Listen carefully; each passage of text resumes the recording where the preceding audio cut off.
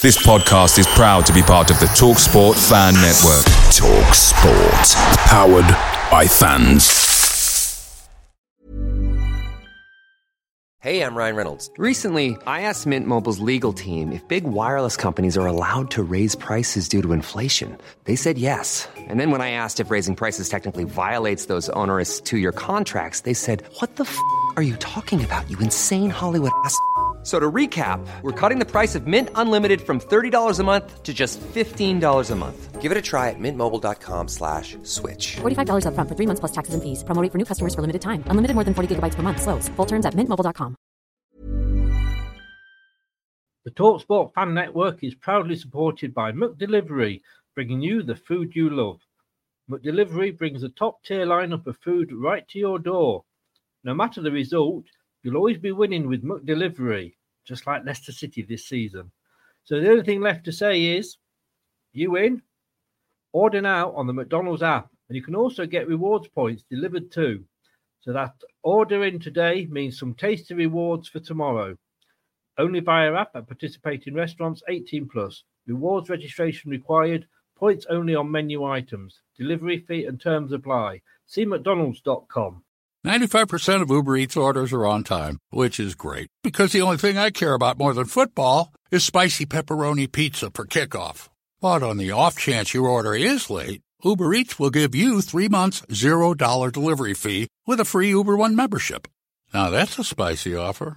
On-time claim based on latest arrival time shown after order is placed. Offer ends 2/19/2023. Current Uber One members not eligible. Subscription will auto-renew at $9.99 each month, starting 3 months from initial enrollment. See uber.com/Uber One for terms. Benefits available only for eligible stores. Order minimums apply.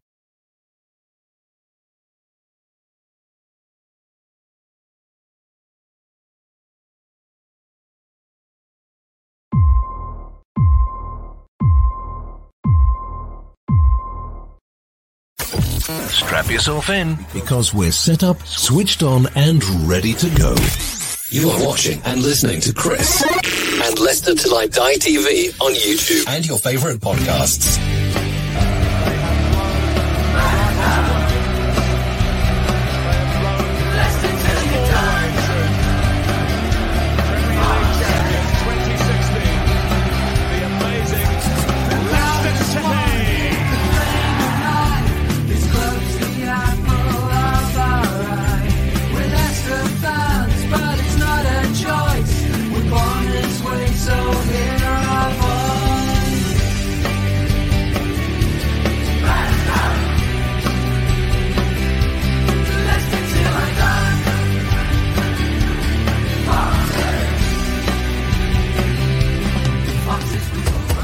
Leicester Till I Die TV, your first choice for everything Leicester City. Tune in and join in now. And now, here's your host. Right, Chris. All right there. Welcome along. How the devil are you? Welcome along. This is number 4 in our series of reviews looking at last season for Leicester City. And this is Leicester Till I Die. You can subscribe if you would be so kind, as it says there on YouTube. Smash those like ticks and click the notifications. We've got a lot of shows coming up over the next couple of weeks, including an interview with the ex-Premier League referee Mark Halsey. I'm sure we'll have a few VAR questions for him. Yes. Yeah, he's taking his life in his hands, I'm sure. But this is where you can watch us and listen to us if you are listening on your favourite podcast platform. Watch us on YouTube. Listen on your favourite podcast platform. Or ask your smart speaker to play the podcast Leicester Till I Die. Subscribe, like, follow, and join in now. It is. Good evening, John. How the devil are you? Hope you are well. And on this royal bank holiday weekend, we have got football royalty with us tonight. If you listen, he's smiling that. If you listen to, can I just say, when I say that, I'm obviously referring to like the Prince William side of the royal family, not the other side, before I get into trouble. Let's just bring him in. It's BBC Radio Leicester's Owen. Good evening, Owen. How the devil are you, sir? Good evening, Chris. Very well, thank you. Even better now you've called me radio football royalty or whatever it was. Very good. You can Thanks quote me on that. Yeah, yeah, I'm going to start putting that in my Twitter bio and all sorts. I mean, you're like, it's 5 stars from whatever, yes. Well, obviously, like I say, we're looking back at last season. We've had the ex-player with Jerry Taggart. We had Rob Tanner for the journalist. We've had a fan on, Craig, and of course yourself now as the commentator. I mean, in a way, it was a typical Leicester season, wasn't it? Yeah, I think when you think about Leicester City seasons, you kind of think roller coaster, don't you? And that's kind of how it's always been since the dawn of time. So this has been a bit of a roller coaster season for Leicester City. There was the incredible highs of the Europa Conference League and following Leicester all over Europe into the Stadio Olimpico, away at Eindhoven, those immensely incredible highs. I think everyone who was there, everyone who wasn't there, if you're just a Leicester fan, you're going to remember that for the rest of your life. And then there was the incredible lows that kind of go with that as well. Leicester lulling about in mid to the bottom half of the Premier League table. All of the crazy injury situation that happened at the football club. And it was that one of those typical Leicester City seasons, and one that we know Brendan wasn't particularly pleased with. None of the players were either, because they would have underachieved from what they wanted to set out to do. Do you think we were almost a victim of our own success from the past 2 seasons? I think Leicester always will be. They're going to be. They're going to have to be victims of their own success, and that's the key point. I hear what Brendan Rodgers says when he talks about this is a football club who, you look just in the last 20 years, the kind of rise in history that they've made. It's absolutely incredible. But they're also a club.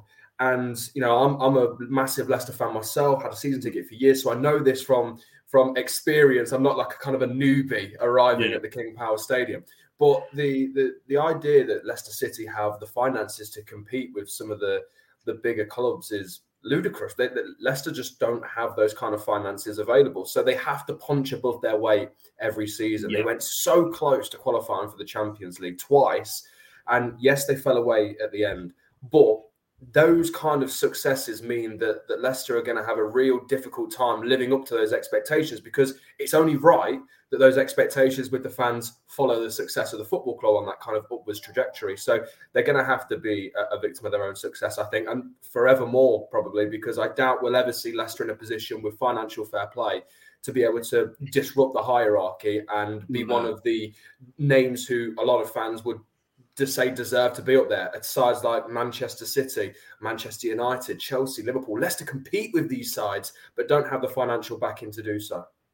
No, but I think it's, okay, we're in that sort of mid position where we're not quite up with the Man Cities and the Newcastles, and like I say, we probably never will be, but we're certainly above the Bolton, Wigans, Rochdale, Oldham sort of thing, I mean, looking back at them, if we sort of round the whole season up, I mean, we started off Community Shield winners. For me, that one, I mean, no one's necessarily a game that might actually last long in the memory, but I was there with my son and I was shared that moment of seeing us lift a trophy at Wembley. I mean, it was a great start to the season. European Conference League semi-finalists, like you say, only losing out to the eventual winners. And we're finishing in 8th position, one off Europe. When you look at it in that sort of package, it wasn't that bad a season. This is exactly what Brendan Rodgers spoke about when I spoke to him after the final game of the season against Southampton. And it was something that when he said it, you kind of go, oh, yeah. And you realise about where Leicester may have got to. Clearly, the big disappointment in Europe will always be there, because Leicester have a good enough side and should have gone on to at very, very least the final and should have probably won that competition. After knocking out sides like Rennes and PSV and then going to Roma, it will always be a disappointment. Kiernan Dewsbury-Hall has said it. Kasper Schmeichel said it. All the playing squad have said it, that they thought they had the quality to go there, beat Roma at the Stadio Olimpico, but on the night they were just edged out. I think when you look at the 7 clubs that are above Leicester in the Premier League this season just gone, obviously you've got your top 6, and you've got West Ham, who if you listen to what the media are saying, Chris, they had an amazing season. They are, the darlings of the Premier League. They're fantastic. David Moyes, what a job. And Leicester only finished one place below them. And they had this amazing season, but Leicester were deemed to have this very disappointing season. And I was disappointed as well, because we all expect more from Leicester now. But it just kind of shows you the upward trajectory, I think, that Leicester City are on because of where they're going, what they've achieved before. Overall, I think it's a season that they will look at and they'll go, we didn't achieve what we wanted to, but it really, they learned some really important lessons this year. And they might have not succeeded on the pitch in some areas, but in other areas, I mean, you see the emergence of Kiernan Dewsbury-Hall. That is a huge win of this season, because he's going to save the club an awful lot of money in the transfer market at some stage, especially if they're going to carry on playing this 4-3-3. There's so many lessons that they learn on and off the pitch this season that are only going to be useful for them going forward. So overall, a little bit of a disappointing season in terms of what they achieved, particularly in Europe, but loads of important lessons that will hopefully allow them to improve next year. But, I think sort of like the last two seasons has been like just Leicester knocking on the door for that 4th and 5th position. But this season, we've had a resurgent Spurs, a resurgent Arsenal, who have been out of it, West Ham, Wolves sort of weren't that far away either. And there's like 6 or 7 clubs trying to get through the door all at the same time. Yeah, and this is something we spoke about on the Football Forum on our season review, I think a week or so ago. And we were speaking about how you look at the investment of some of these clubs that's being talked about this summer, £150 million to spend at Spurs.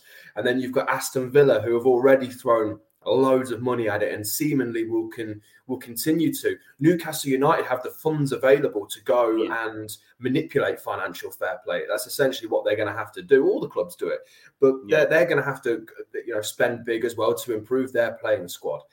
You've got, as you say, the resurgence of Arsenal under Mikel Arteta. They have a 60,000 seater stadium that they fill every week. But they fill it.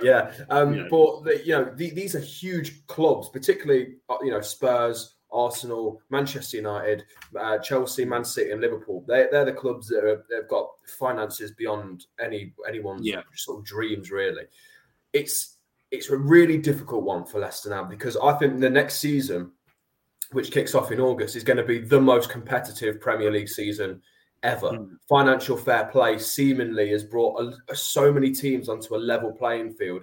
And as you say, you've got the top 7 from this season with West Ham in the top 6. You've got Leicester, Aston Villa, Newcastle, Everton. I'm sure will probably spend big this summer and try and go again. And now they've got Frank Lampard. They seem to be just getting going a little bit more. There's so many teams that are going to be trying to fit into the top 7 places, and it's Leicester's job, with probably the lowest budget out of all of those sides, to try and disrupt the hierarchy again. But we know they like an underdog tag. Oh, yes. I think we're better when we've got that underdog tag. Andrew says there, you don't have to spend big to win the Premier League. No, you don't. And spending big doesn't guarantee success.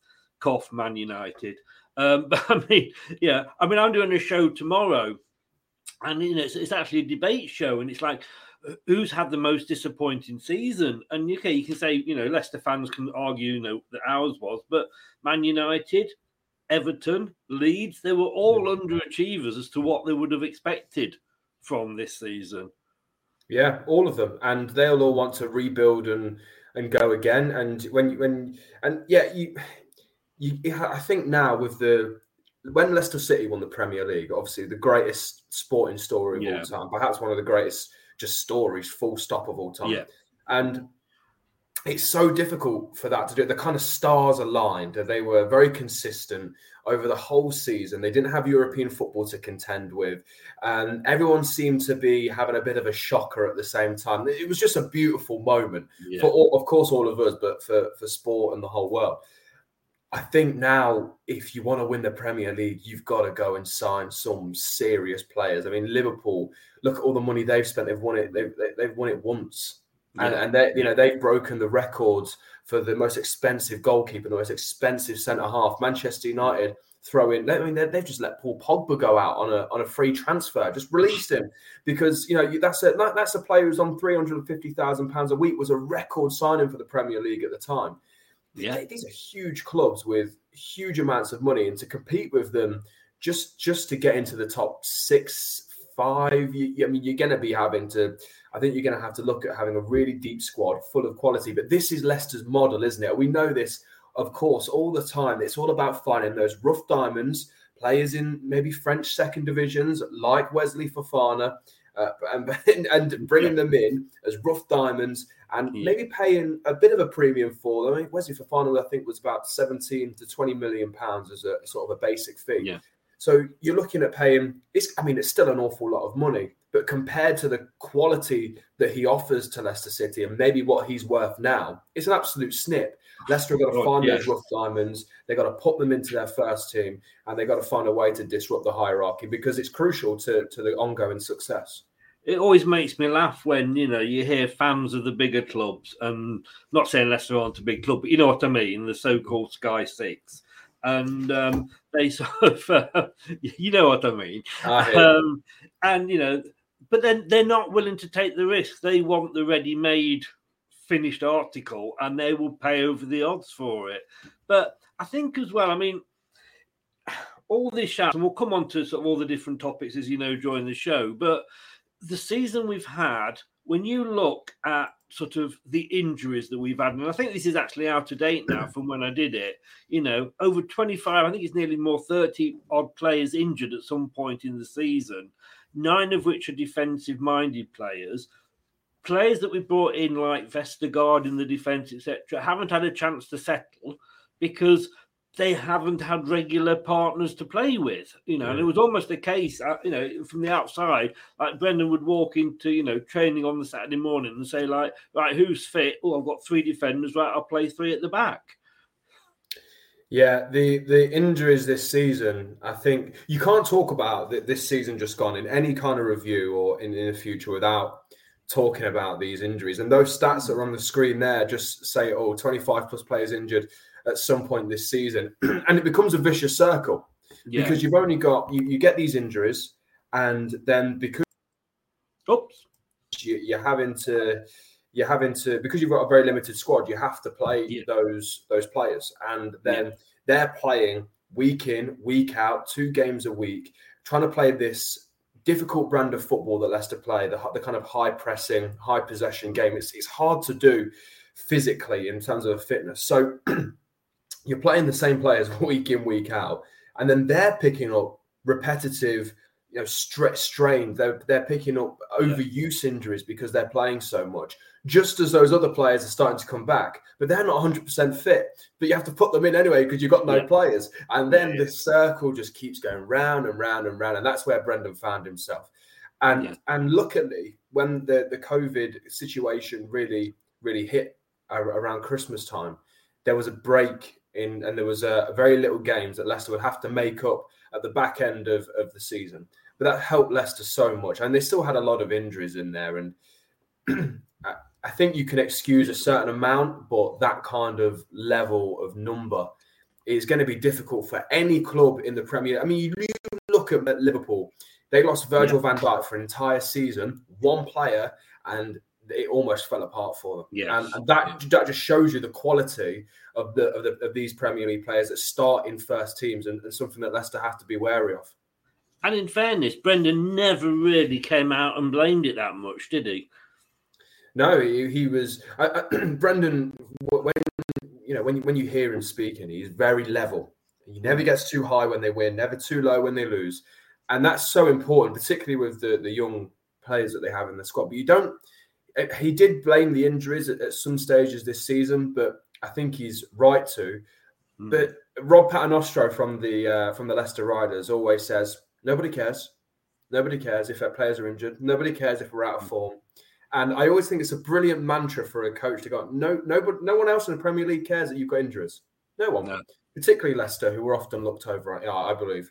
And you've got to go, and you have to go again. And that was kind of the mantra that you saw Brendan taking. And I thought it was one that has to work, because the moment you start blaming injuries, then that becomes one of the excuses. And you hear managers in the Premier League using excuses all the time.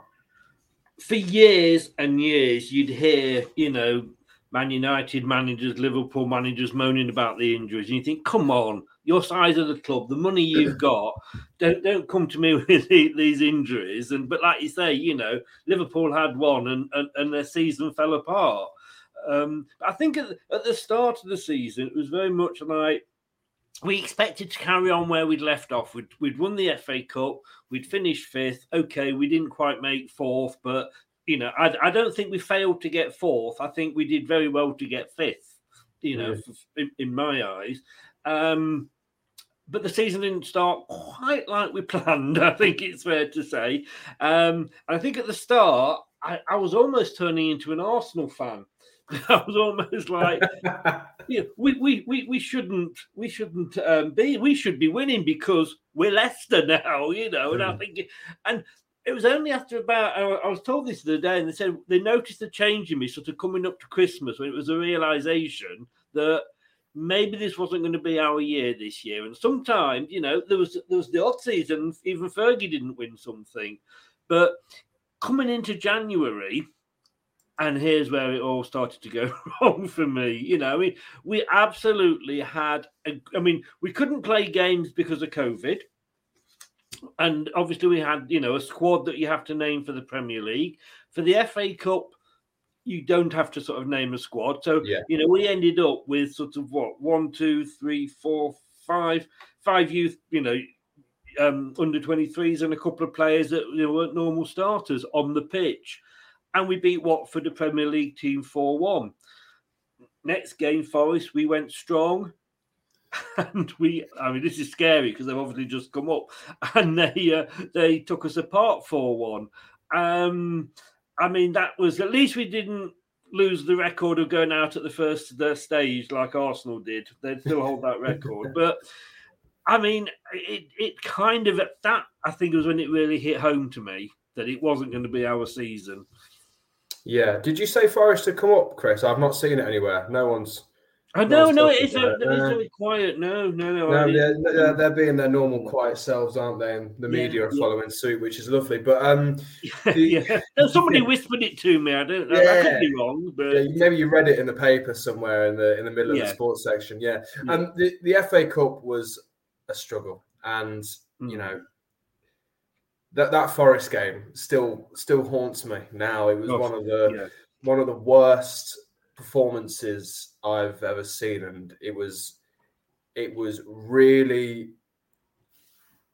shameful. You can't lose you can't play like that against your rivals, particularly when you're the Premier League side, when you are the side that should be taking control of those kind of games. And I think Brendan, when he came out after that game, and he threw some of his players under the bus, but rightly so. You can't be playing like that. Some of those players clearly didn't understand the level of what a derby day means. I actually often say, I was saying that, do this, the players that are coming in from other countries understand how it feels, but they must have derbies in their countries. Yeah, they must do, and it's such a strange one. I just don't know why. I think Leicester really, really heavily missed a trick in that game, and that was not playing Kiernan Dewsbury-Hall and/or Hamza Chowdhury as well. Two local lads who know exactly what this means. They grew up. I spoke to Kiernan Dewsbury-Hall ahead of that game for a big sort of feature interview about his life and how we came through the academy, and then I did a little bit on the end to talk about the Forest game, and you could see it in his eyes. You could see how he was feeling, and he was like, I'm just hoping I'm in that 11. And he told us that he was ready to go. All the Leicester lads were buzzing. All the Hamza Chowdhury, Luke Thomas, Harvey Barnes, himself. They were all absolutely buzzing and wanted to be involved. And we only really saw one or two of them really on that day. And you just didn't get that. You just didn't get that sense of urgency from them at all. Horrible, horrible day. And I think it made it worse because, like I said, in the previous game against Watford, and now they were a Premier League team, but We know they were obviously what sort of team and where they finished, but it was still a Premier League team. But you saw all those names that I mentioned before, and I put up. They were giving it their all. Yeah, and they were really Yeah, they have to, because they're players like Lewis Brunt and some of the other players like Casey McAteer, Will Alves, who were involved on that day. That's their moment. That's their moment to go out and shine. Now, I understand that they wouldn't have played necessarily in a game against Nottingham Forest, because totally different game, and maybe a little unfair to include some of those. But there was some big names in that starting 11 for the game away at the City Ground. I'm like I say, it's still so frustrating to this day. And being in that stadium, being surrounded by Forest fans, commentating on that game, it was just like, oh no, because especially when you know that it's already done with about half an hour to play, and it's just like. And it had been so long coming as well, hadn't it? That was the problem. We'd waited so long for it. And everything that went with it. It was like the big build-up to a massive game, and Leicester just did not turn up. Typical Leicester in a lot of ways, isn't it? What we used to. Yeah. So good evening to Dan, Turf Moorhouse TV. Yeah, Forest have come up because they've, dare I say, Dan, sorry, I've got to say this, they've replaced Burnley, who have gone the other way. So, sorry, Dan. Sorry. He knows I jest. He's my brother from another mother. Talking of Forest, because the rumours are that they have come up. I mean, again, this is another debate show I'm going to be doing in a couple of weeks. I'm very much of the feeling that I don't want them to come up. I would have sooner them have stayed in the second tier. And yes, all right, we're going to get 2 East Midlands derbies next season. But all I think we're going to hear from Forest fans is we're back where we belong. We should be here. And I think I can't put up with that for a whole season. I would have sooner Huddersfield knocked them out and they'd come up. Are you happy they're up because, not obviously, because they're up, but because we can have the derbies, or would you have preferred them to stay in the second tier where some say they belong? You're stuck between a rock and a hard place, aren't you, when it comes to something like this? Because, like you say, Forest, as much as the rivalry might be there, and I grew up in Loughborough, so pretty northern Leicestershire. So, there's that kind of big debate, isn't there? Leicester, do they have a rival? Do they not? And I think it depends on kind of where you're from in the county. If you're from sort of southern, if you're from southern Leicestershire, Hinckley kind of way, all that around that area, then maybe the derby is Coventry. Yeah. Or maybe if you're from northwest Leicestershire, then you're a little bit closer to Derby and Swadlincote and all that kind of area. Maybe your rival is Derby. Yeah. Like growing up in Loughborough, maybe it's Nottingham Forest. Maybe you're all three and you just don't like anyone. But I think the interesting thing for me is that I think it opens up a first East Midlands derby, I think since the 90s, which is going to be fantastic. I think the Premier League will obviously big it up. They're going to be 2 mega games, but obviously I'm sure, Chris, from your point of view, there's going to be some real nerves in the camp ahead of those 2 games, particularly fueled by what happened in January. Exactly. I mean, I think they're actually our favourites to go straight back down again. So there is the other thing, of course, is fingers crossed. Yeah, not only are we getting two East Midlands derbies, but you could say we're there 6 points for us. But we might be pushing it a little bit by saying maybe, but we'll have to wait and see. I think Huddersfield were really unlucky though. Should have had 2 penalties. They should have, and I'm sure we will discuss that and VAR with Mark Halsey when I speak to him next week. But I mean, I would have liked Luton to have come up. I'm going to be totally honest with you, but it wasn't to be. No. But forgetting the FA Cup and forgetting Nottingham Forest for a few months at least. Of course, Europe. We were in the Europa League, and again, I read it. I mean, I looked at this and thought, right, well, when we got the Champions League, we had probably the best group we could have hoped for. With what we couldn't have picked a better one ourselves, I don't think. And last season in the Europa League, it was the same. But this season, it was a tough group that we got drawn into.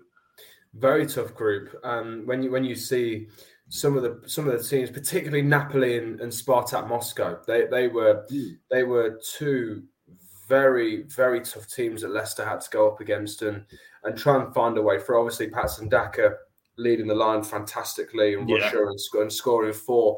And they were almost through. I mean, they should have had that. They should have had the group wrapped up way before then. I think you have to, particularly winning your home games. Vardy missing that penalty in the last few minutes, of course, and then giving up a 2-0 lead against Napoli at home in the first game. It was going to be really, really tough, but they were almost through and let it slip on the final occasion. It was a bit of an epitome of the season, I think. It was. I mean, to be honest with you, I know we were 2-0 up against Napoli, but if you'd given me 2-2 at the start of that first game, I'd have bitten your hand off. It was, this is Napoli. But I know that last day, I think there was all three of us, all three of the teams were top at some point. It was a weird group. But we got through. Well, I mean, I don't agree with clubs that like finish third should then drop into the competition below. Like when Man United nearly won the Europa League against Villarreal, that would have almost been like rewarding them for failure in the Champions League. But we were in it. It was, a new cup that was coming along. Again, you got the Arsenal saying, "Oh God, I'm glad we're not in that. We didn't want to be in it in the first place," and all this. But it was nice. It was nice, and we got some really good games out of that. And a lot of people. I mean, were you one of those that would have liked to have finished second where Napoli were, but then you'd have got Barcelona, and you'd have probably got knocked out, but you would have played Barcelona, or would you sooner have had the extended run that we had and still played some really big teams? I think any Leicester fan, on the night they got knocked out and put into the Europa Conference League, any player, the manager himself even said he didn't really know what the Conference League was. I think everyone says they want to go through. I think that's just the be all and end all. And I was not looking forward to the Europa Conference League, really. I didn't think it was a competition that was going to provide us with good games. And when you look at some of the sides that were left in it, and this is always the thing. I mean, people might look at sides like Rennes, for example, and they're a great side, but on the eye, you might if you don't follow Ligue 1, then you might look at them and go, well, they finished 5th in what some people call a farmers league. What's good about that sort of thing? But the journeys that it churned up, the memories I think that come with it, I think it was brilliant. It was so good. Going to Eindhoven, going to Rennes, going to Roma. They were brilliant trips that every Leicester fan will remember forever, particularly the Eindhoven one if you're in Eindhoven, when Ricardo scored that away end going absolutely wild. I think when the goal went in and I was screaming at home, we were really close to the Eindhoven fans, and Pikes was just kind of shrinking into his seat, trying to turn away. But I thought, no, we've got to go for this one because it was massive. I think it was so good. I think a lot of people snuffed at it, me included. I'll put my hand up and say I wasn't sure about the competition as a whole, but I really enjoyed it in the end, and I thought it was one of the highlights of the season, and something that if Leicester were in that competition again, I would be looking forward to another great European trip, I think. When you look at those quarterfinals, if you take Blod-Glimt out of the equation, and let's face it, they are the epitome of you have to get your atlas out to find out where they were. But the other 7 teams in those quarterfinals, including ourselves, were all teams that have been in the Champions League within the last 10 seasons. So you look at Jose Mourinho when he won it. You tell him that it wasn't a cup that matters. Yeah, and I think UEFA get a lot wrong. They do get a lot wrong, but they got that right. I think the way that they did it, and I think the Europa League rule of teams dropping into that competition helps it a lot. Actually, because you get those bigger teams that maybe have surprisingly fallen out of Europe, like Leicester. Going into that competition, and I think it really. I mean, look at the semi-finals: Feyenoord, Marseille, Roma, Leicester. They're 4 big teams now. But even Leicester might have looked at that. They were respectively in their country. They're they're not as big as what Roma are in Italy, and what Marseille are in France, and Feyenoord in the Netherlands. So they were 4 really good teams, and I thought it was a really good competition. I still think Leicester had enough to go to the final. I still think Leicester should have got to the final and maybe even had a chance at winning it. But that's another one of the key learnings, Chris, that Leicester will take away from this season, that kind of big game pressure. Oh, yeah. Yes, indeed. And to be honest with you, I mean, I think we would have beaten Feyenoord on the night, having watched the final. And I think the fact it's always good to say, well, we got knocked out to the eventual winners. That kind of covers yourself a little bit, doesn't it? And yeah, I mean, it was and I don't care what fans of Arsenal and Spurs and all that would say. They would have given anything to have been in the semi-final that night and have that atmosphere. Yeah. Spurs haven't won anything for God knows how long. They'd take a trophy out of anywhere.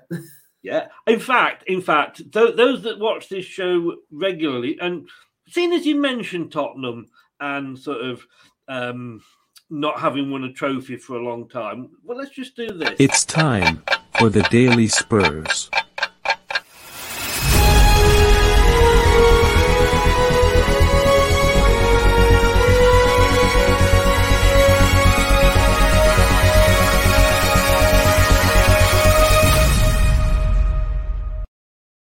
Yeah, I can tell you it's been 14 years, 94 days, 4 hours, 4 minutes, and 44 seconds. Yeah, well, they'd have taken the Europa Conference League trophy. Don't you worry about that. Oh, I'm sure they would. And John, I have to sort of say, he's an Eintracht Frankfurt fan, so well done, mate. Yeah, the Europa League was a highlight for you. I always say I don't like Scottish football, but I was kind of a little bit thinking, go on Rangers, you can do it, you know. Yeah. But, well done, John. Well done, John. So yeah, I mean that was, I say, at the end of the day, it was a learning curve, and like I said at the start, I was sounding like an Arsenal fan. Even more so now, because I've learned, I even think Brendan started sounding like an Arsenal fan.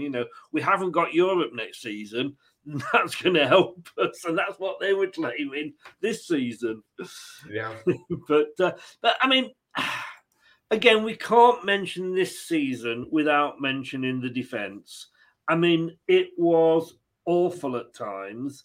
And there was just... I don't like zonal marking. I'm going to be honest with you. And I think it just took Brendan, and whether it was because of the players he had, I don't know. But I remember watching the game and the commentator said, the trouble with Leicester is when the opposition get a corner, it's as good as a goal. And that hadn't finished leaving his lips before the opposition had scored from a corner. I mean, it was embarrassing. When you concede that many goals from corners and set pieces, you're never going to be able to finish in the top 7 of the Premier League. When you concede the most goals from set pieces, Brendan Rodgers started with a zonal marking, which had served him pretty well for the last couple of seasons. Then it was obviously clearly going wrong. He went to a man marking system that didn't work. He then mixed the two. That didn't work, and I think eventually you have to start looking at the players. Yeah, and I think you have to start looking about the desire to go and win the ball. Brendan Rodgers always talks about. I always find it really interesting the first time he brought it up when he said about the profile of player, and he mentioned players like Johnny Evans, like Timothy Castagne, like Wesley Fofana. Players who are aggressive in the air, and Leicester were without all 3 of those for God knows how long this season at times. So, particularly Wesley Fofana, I mean, you see with the goal away at Rennes when he scored, the aggression to go and win that ball, get his head on it first. That was what Leicester were missing all season. And there's no coincidence that when he comes back into that starting lineup, that problem starts to ease, and Leicester stop conceding so much from set pieces, and they stop conceding so much from crosses out wide. Not only normal play down the middle of the park. It was an awful record. It was one that I know Brendan was fed up with, because every single week, rightly, the media are asking him about it, and getting to the point where fans are sarcastically cheering when they defend a corner well. It's difficult. It is really difficult. But when you, as I say at the start, when you concede that many, it's really difficult then to go and break into that hierarchy. In fairness, I think you have to take it in, and I say hindsight's a wonderful thing, but yeah, I think looking back, you've got to take into account, and we probably didn't at the time, but all the injuries to the defenders, that you couldn't get a regular, those last 2 or 3 games when we had a regular centre back and a regular, they were there for the 3 games. It improved. I mean, I had the infamous. I called him Brendan Bellend because it was just one game. And don't get me wrong, I'm a Brendan in fan. I want Brendan to stay. But the West Ham game, where I think we were 2-1 up, and we conceded a corner, and I think it was like the 91st minute, and he brings Vestergaard on. Now, I can't blame Vestergaard for that, because, I mean, I was always taught when I was playing football at school, never change a defender or make any substitutions when you're about to, defend a corner. Yeah, it's the superstition, isn't it? Yeah. Wait, you never do that. I can see the thinking behind it. You can see the corner, and he's spoken about that profile of player so long. Vestergaard is way over 6'6", isn't he? He's a monster in the air. And he's in about games, 4 foot when he jumps, though, isn't he? But in games where Leicester have had their backs against the wall, they're the games that Vestergaard has performed best in. Like the Man City home game, when he played in that, they were basically camping on the edge of their 18-yard box, and he was throwing himself in front of shots, huge tackles, winning headers. That's when he's at his best. So I can see that thinking. But as you already said, Chris, when Leicester were conceding a corner, it felt like they were going to concede as well, and you could see it in the players, and they all just seemed to shrink just a few inches or so, and it's really difficult. It's really difficult because how you fix it when you've tried zonal, you've tried man marking, you've tried a mixture, you've got a set piece coach, and it's still not working.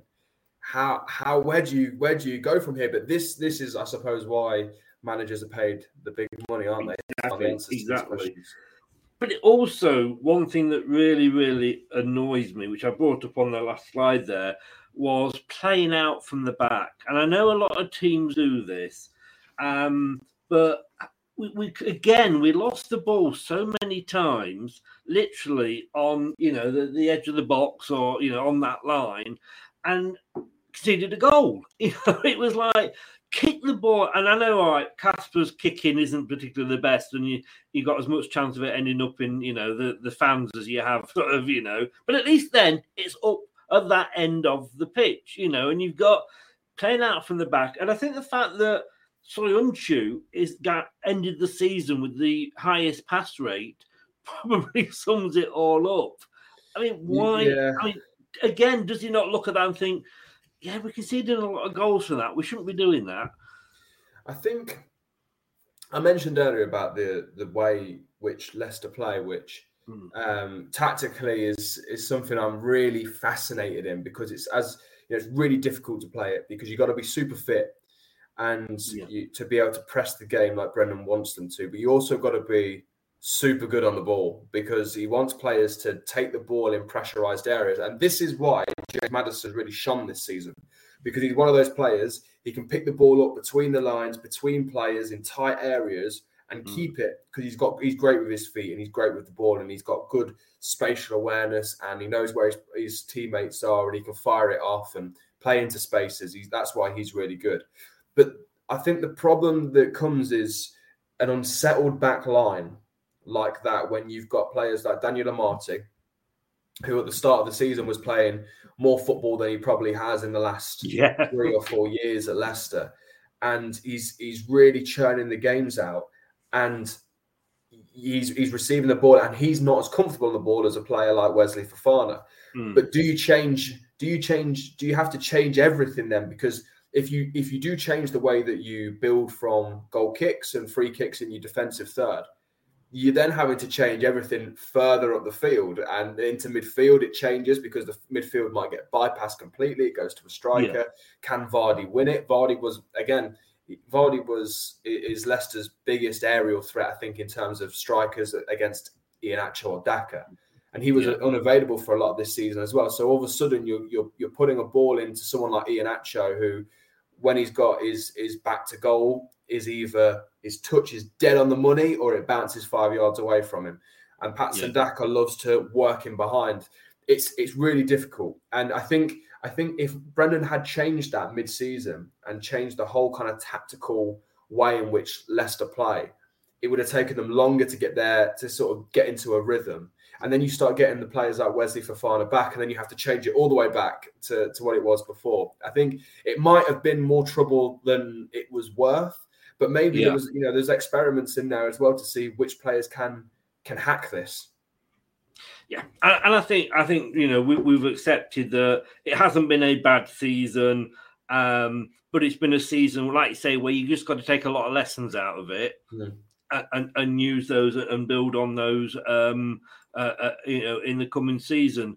A comment here that from James, and he says, Owen, your coverage has been so good this season. Really well done, mate. Next season, please can you add player ratings at the end of each match? We'd love to hear you and Pipes go through one by one. Oh, okay. So essentially, kind of what you see in the Mercury that everyone batters. All you're going to do with that one, of course, is cause arguments because everyone's going to disagree. That sounds like a hospital pass that I'm going to play sideways to Pipes. Yes, I don't blame you. I mean, if I do a watch along, because I'm based down in Poole, so I can't get to. I had a season ticket, and I had it up until the Great Escape year, and then I'm thinking, oh God, it's an 8-hour return journey for me, and the cost, and I'm not working at the moment, and I thought I can't do this for another season. And my son, who was coming up with me, said, "Well, I'm a college dad, I'm not going to have the time." And I gave the season ticket up at the end of the Great Escape year. Yeah, that's my luck. That is my luck. But even when I do the watch longs, we see the points come up on the for each player. Nobody ever agrees with them. It's all a matter of opinions, those, aren't they? But it's all subjective. Yeah, I'm obviously conscious of the time for you here. So just to round off, the manager. I mean, I've criticised him and I think he's got things wrong. Like I say, certainly with the Vestergaard substitute, but he's come in for me to do a project, and that's bring the youth through, which he's very, very good with, and a lot of fans have been calling for his head this season. He's not going to go, is he? We're not going to let him go. The board are going to back him. Well, I think that there's two answers to this question. There's what we know from a football club on a factual basis, and there's my opinion, and I think they're both the same. I think Brendan Rodgers is here to stay at Leicester City, and that's something that personally I think is best for the football club. The reason that there's a few reasons for this. The first reason is the kind of outline of where Leicester want to be, right? And Chris, you're a fan. There are thousands of fans, of course there are. Yeah. And right now, the expectations have risen to a point where you want Leicester to be winning trophies and you want them to be trying to qualify for Europe and have these brilliant European days. I don't think the expectations are finish in the top 4, win the Premier League. I don't think that they're the kind of expectations anymore, particularly with the amount of money being invested elsewhere in the Premier League. Yeah. So to do that, and we've already spoken about this, you've got to go and find players who are young and you've got to improve them, because Leicester can't compete with, you can't just go out and buy the ready-made product. And buying a ready-made product is even harder these days because everyone's after them. The expectation, the price of the player, the wages, the fans getting on their back when they don't settle immediately. It's really difficult. Is there a better manager right now who has a track record of bringing players through as youth products, coaching them, being a coach, developing them, and bring them into the first team, and eventually, not all the time, everyone makes mistakes. I make mistakes on commentary all the time. It's absolutely fine. Everyone does it. Yeah. Well, you've got to find the manager, the man, who's going to bring in these kind of products if that's the policy of the football club. And that is the policy of the football club. And he does that, I think, better than anyone in the Premier League. I think Kiernan Dewsbury-Hall is a shining example as to that this season. James Maddison taking his game to another level, bringing through Luke Thomas breaking through. Wesley Fofana in there as well. The improvement of Wilfred Ndidi's passing game, which has been so overlooked. I mean, I know he's been out for a while, but when you saw Wilfred Ndidi playing before, or when Brendan arrived, and before that, his passing was not the best. That is so much better now. Jamie Vardy, he's got him back after a couple of years under Club Puel playing a different brand of football. He's got him back playing in that way. Kelechi Iheanacho finished the club's top goal scorer the season before last. Yeah, these are all players who are improving under Brendan Rodgers. I think you've got that. I think you've got the way that he understands the club. You've got the way that I just think he's the man for the job. There have been some mistakes this season. Every manager makes mistakes. That's absolutely fine. Some of which he's held his hands up to. Some of which he kind of held his hands up to and said he couldn't really explain at the time because, like the corner thing, he was trying to work that out. I think the refresh this season in the summer, this is one of the biggest summers, I think, ever for Leicester City. Indeed, yes, it is. It is.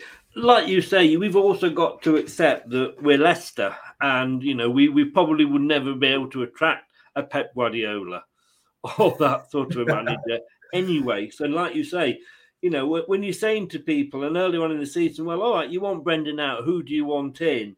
And they throw Graham Potter at you, and I think, well, we know we're not going to be any better off, really, But I want Brendan to stay, and I hope he does, and I hope he's here. I think as some clubs and managers go together, and I think Leicester and Brendan Rodgers, and I think we've got to accept as Leicester fans, when we win, we've got to enjoy it when we win it, but it isn't going to happen necessarily every single season, But... Yeah, and I mean he's outlined before when he first came to the club, he said it, and he said it to me numerous times as well about the three things that he wanted to do when he came through the door. The first one was develop youth and bring them through the first team. The second one was challenge and win trophies. And the third one was try and qualify for Europe if we can. They were the three objectives outlined by the club to Brendan Rodgers. He's qualified for Europe in his 3 full seasons, twice. He's won the FA Cup and the Community Shield and brought through at the very minimum 2 first-team players in Luke Thomas and Kiernan Dewsbury-Hall. Yeah. I think that's pretty successful in terms of if you're going by what the club outlined to him. If you're going by those expectations, he has fulfilled all 3 of those expectations.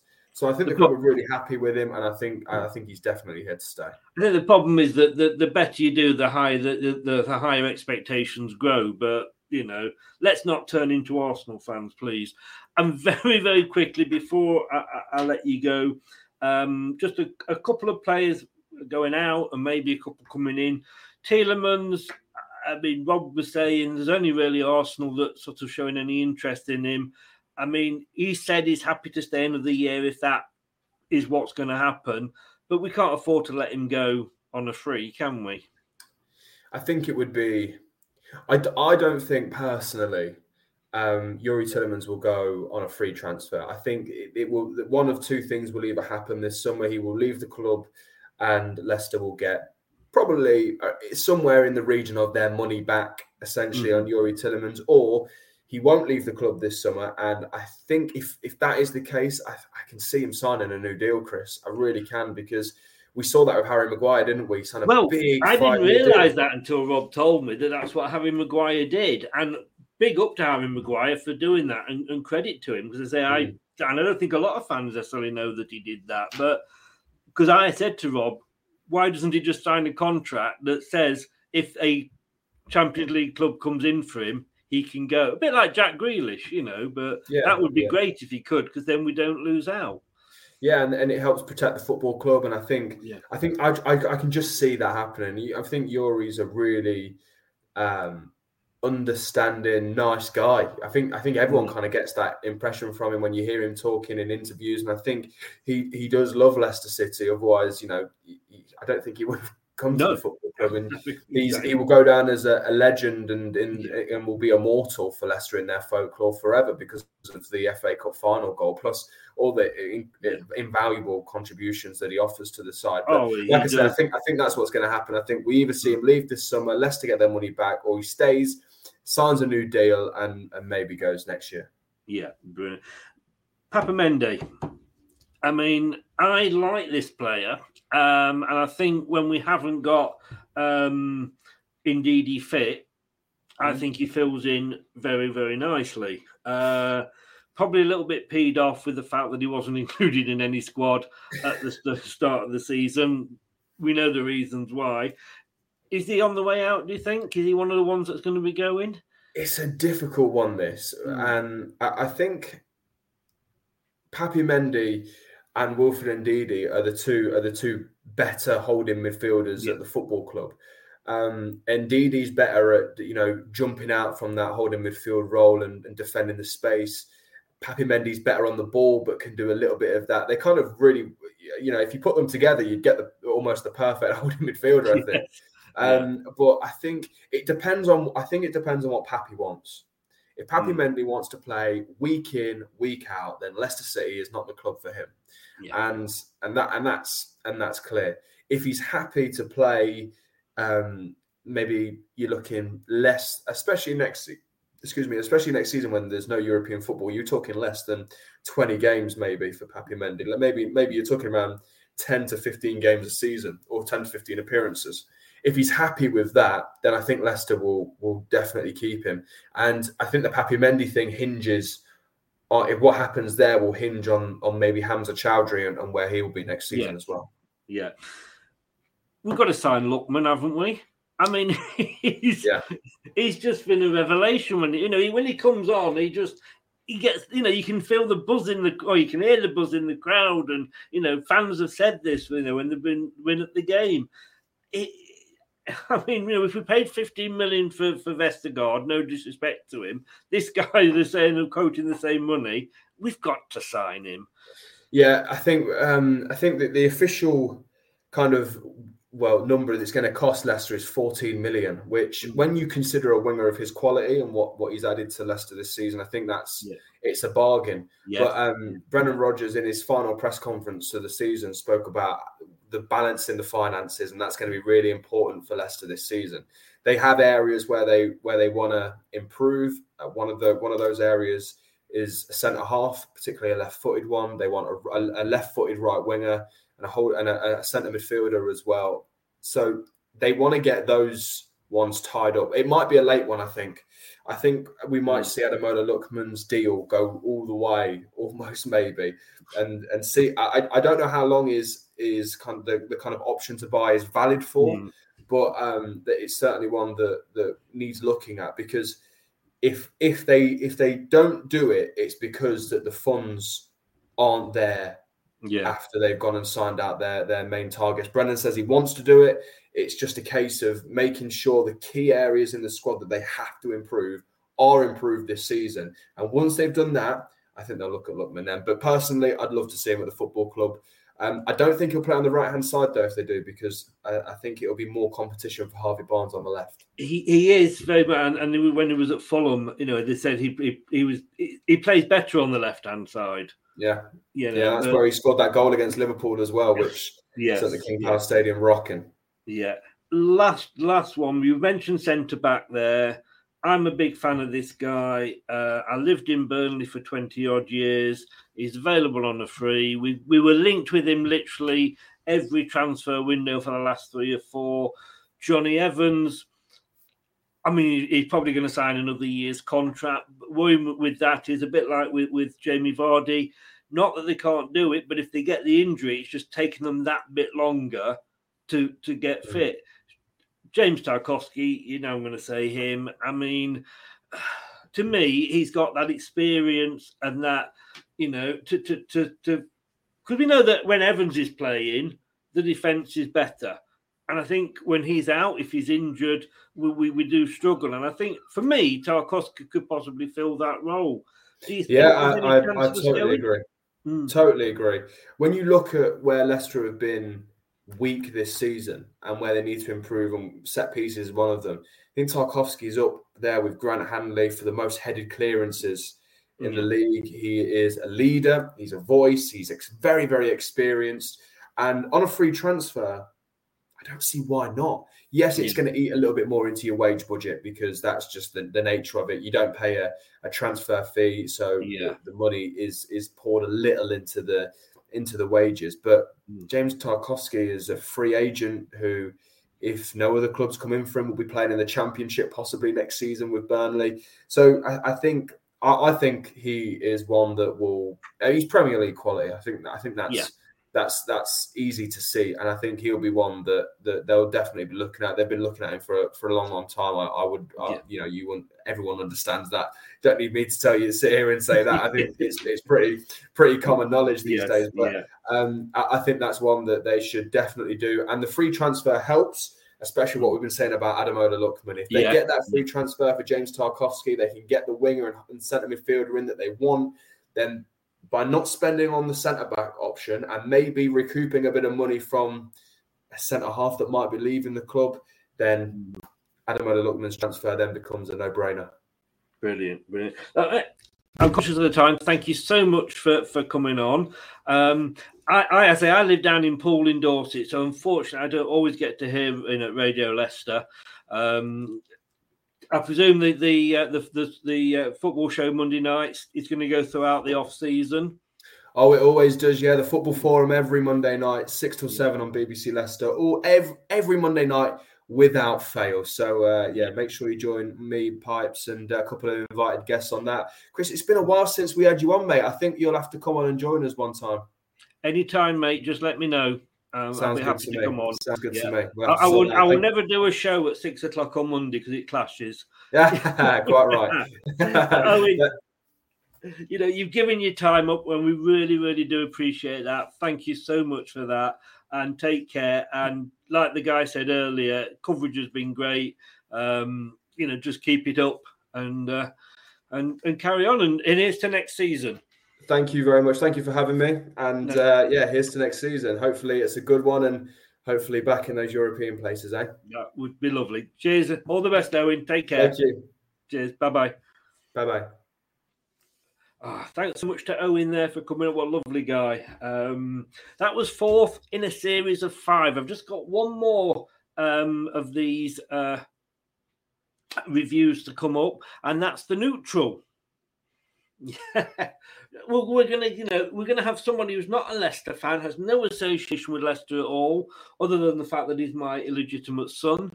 Although having said that, he's bold and a ginger, so he's nothing like me. But what these ginger-haired offspring are like. They always have funny fathers, don't they? But Dan will be joining us next week, and he'll be doing the final one, looking at it from the neutral. We've basically covered it at all angles. Leicester's season from an ex-player's perspective, from a journalist's perspective, from a fan's perspective, now from a commentator's perspective, and the 5th one, I could say, from the neutral's perspective. That's coming up next Tuesday, I believe it is. Let me just have a look. The first show we got coming up is tomorrow. But I've got to tell you about this one, first of all. I mean, it is massive. I'm so glad to have this gentleman coming on. Mark Halsey, retired professional football referee. We're going to be splitting it into 2 parts, the show. The first part is going to be how you get into reffing. Why aren't sort of more ex-players getting into it? How does it work, etc., etc. And look, I know you're that small that you need the lollipop people to get you across the road. But come on, mate, come on, don't. Sorry, mate, couldn't resist it. So we're going to have Mark Halsey on next week. It will be pre-recorded, so I'm really looking forward to that. He's agreed to come on. He says there's no holds barred, so we'll be covering, like I say, his career and how a ref, how you get into it, etc. And also, from why say more ex-players aren't doing it. Second part of the interview, we are going to be talking VAR. After the Forest Huddersfield game, I think we're going to have to do something that it's going to happen with VAR. We'll see what Mark thinks about it. Has it improved the game? Has it helped the referees? Or is it just annoying everybody and we're blaming that where we used to blame referees? And guys, if you're watching, welcome along to Ant. Do get over to Ant's Leicester fan channel. It's a great fan channel. He's coming on next week with us, so it's great. We do a lot together. Get over there, give him your support. So we've got that. We've then got the debate show. This is coming up on tomorrow at 9:00. It is the debate show. Basically, we'll be saying who has had the worst season, and I'm sorry, not the worst season. I guess it's more who's had the most disappointing season. That's it in a nutshell. I mean, was Liverpool's season disappointing because they only got the 2 cups and they missed the Premier League and the Champions League? Was Leeds, they were looking at finishing top a half, maybe even sort of 6th or 7th. And look where they finished. Everton. Everybody says about Leicester having an inconsistent season. So was ours the most disappointing season? Or was it Man United? Do you know what? We're going to be finding out. It's not going to be a sort of, we're not going to decide that this person has, but we're just going to debate it. We're going to talk about it. And it's all going to be about opinions. We've got an Everton fan, a Leeds fan, a Leicester fan, and a Man United fan as well. So they will all be talking that as well. What else have we got coming up? Well, going into next week. Not going into next week. Going into Sunday. We'll be covering the Wales versus Ukraine playoff for the World Cup in Qatar. I can't believe it when I say that. I still can't believe I'm saying that. World Cup in Qatar in December. I mean, I don't know what was more satisfying. Ukraine actually winning the game because of what's going on for them at the moment, or Scotland losing it. Yeah, I think it was Scotland losing it. 4:30, join us for a watch along on that. And if you're watching and you want to come on and do the watch along with me, let me know. That would be great. What else have we got coming up? Monday, 9:00, we're going to start our World Cup previews. We're going to be doing it week by week, group by group. And of course, best place to start is Group A. And we'll be going through the 4 teams there. There he is. The Ginger Minja, Daniel, my brother from another mother. He will be joining us on Tuesday at 9:00 for the neutrals review of Leicester City. And then, this is going to be interesting, 7 ways that we could increase the atmosphere at the King Power Stadium, or we could improve the atmosphere at the King Power Stadium. There's a gentleman, uni student, has written up a piece, and it's got 7 ways that he thinks it can be improved, and we will be discussing that with 3 Leicester fans. And then we're going to have a promotion special. We're going to be talking to Forest. Yeah, I know. That's the shitter about next season. We're going to have Forest fans on. But there we go. Hopefully we'll be able to wind them up. That's the good thing about having them on. We've got a Bournemouth fan and we've got a Fulham fan all coming on and talking about their hopes for the new season as well. And then, as I say, the aforementioned Ant is coming on for the debate show next Friday. So that is the 10th. Are you pleased Nottingham Forest to back up? I asked Owen there, didn't I? And you know what? I didn't want them to come back up. Yeah, I know we're going to have local derbies that we've not had since, Jurassic Age or whatever it was. I don't care. We're the biggest team in the East Midlands at the moment. I want it to stay that way. Can you imagine if they had a brilliant season and finished above us? I mean, it's bad enough that they beat us in the FA Cup. So for me, I want them to stay down. I really, really do. But yeah, that's all what's coming up the end of this week and next week. Thanks, guys, for tuning in. Please, if you do get a chance and you haven't as yet, please get over onto the YouTube channel, Leicester Till I Die TV. Subscribe if you haven't. Hit the like button and click that notification bell, and you'll know whenever we do start one of those shows. 9 o'clock's the big time for all my shows next season, starting now. We're going to sort of move it back from 7 till 9 and see how we get on with there. So, if you can do that, thank you for watching. Thank you for joining in. Thank you for everybody that was in the chat. If you've been listening on your favourite podcast platform, whatever that is, and we just seem to be on more and more all the time, thank you for listening. Thank you for watching. We are going to be back, like I say, tomorrow night, 9 o'clock, and we'll be debating who has had the most disappointing season. Man United. I'm not biased at all. Thank you very much, everybody. Take care. Thanks for joining. And, of course, thanks to BBC Radio Leicester's Owen for joining us as well and giving his thoughts. Lovely, lovely guy. Take care. Thanks for watching. Thanks for joining in. See you tomorrow night. Stay safe and don't do anything I wouldn't enjoy. Good night.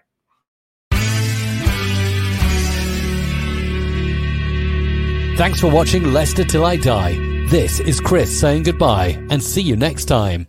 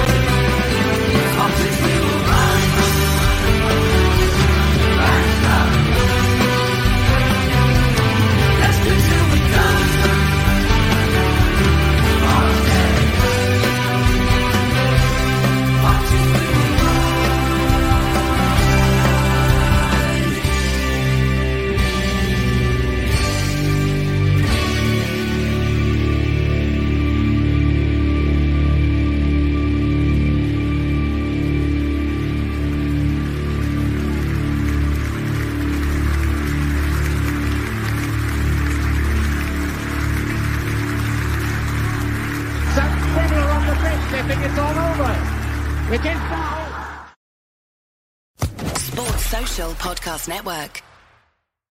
It's the 90th minute. All your mates around. You've got your McNugget share boxes ready to go.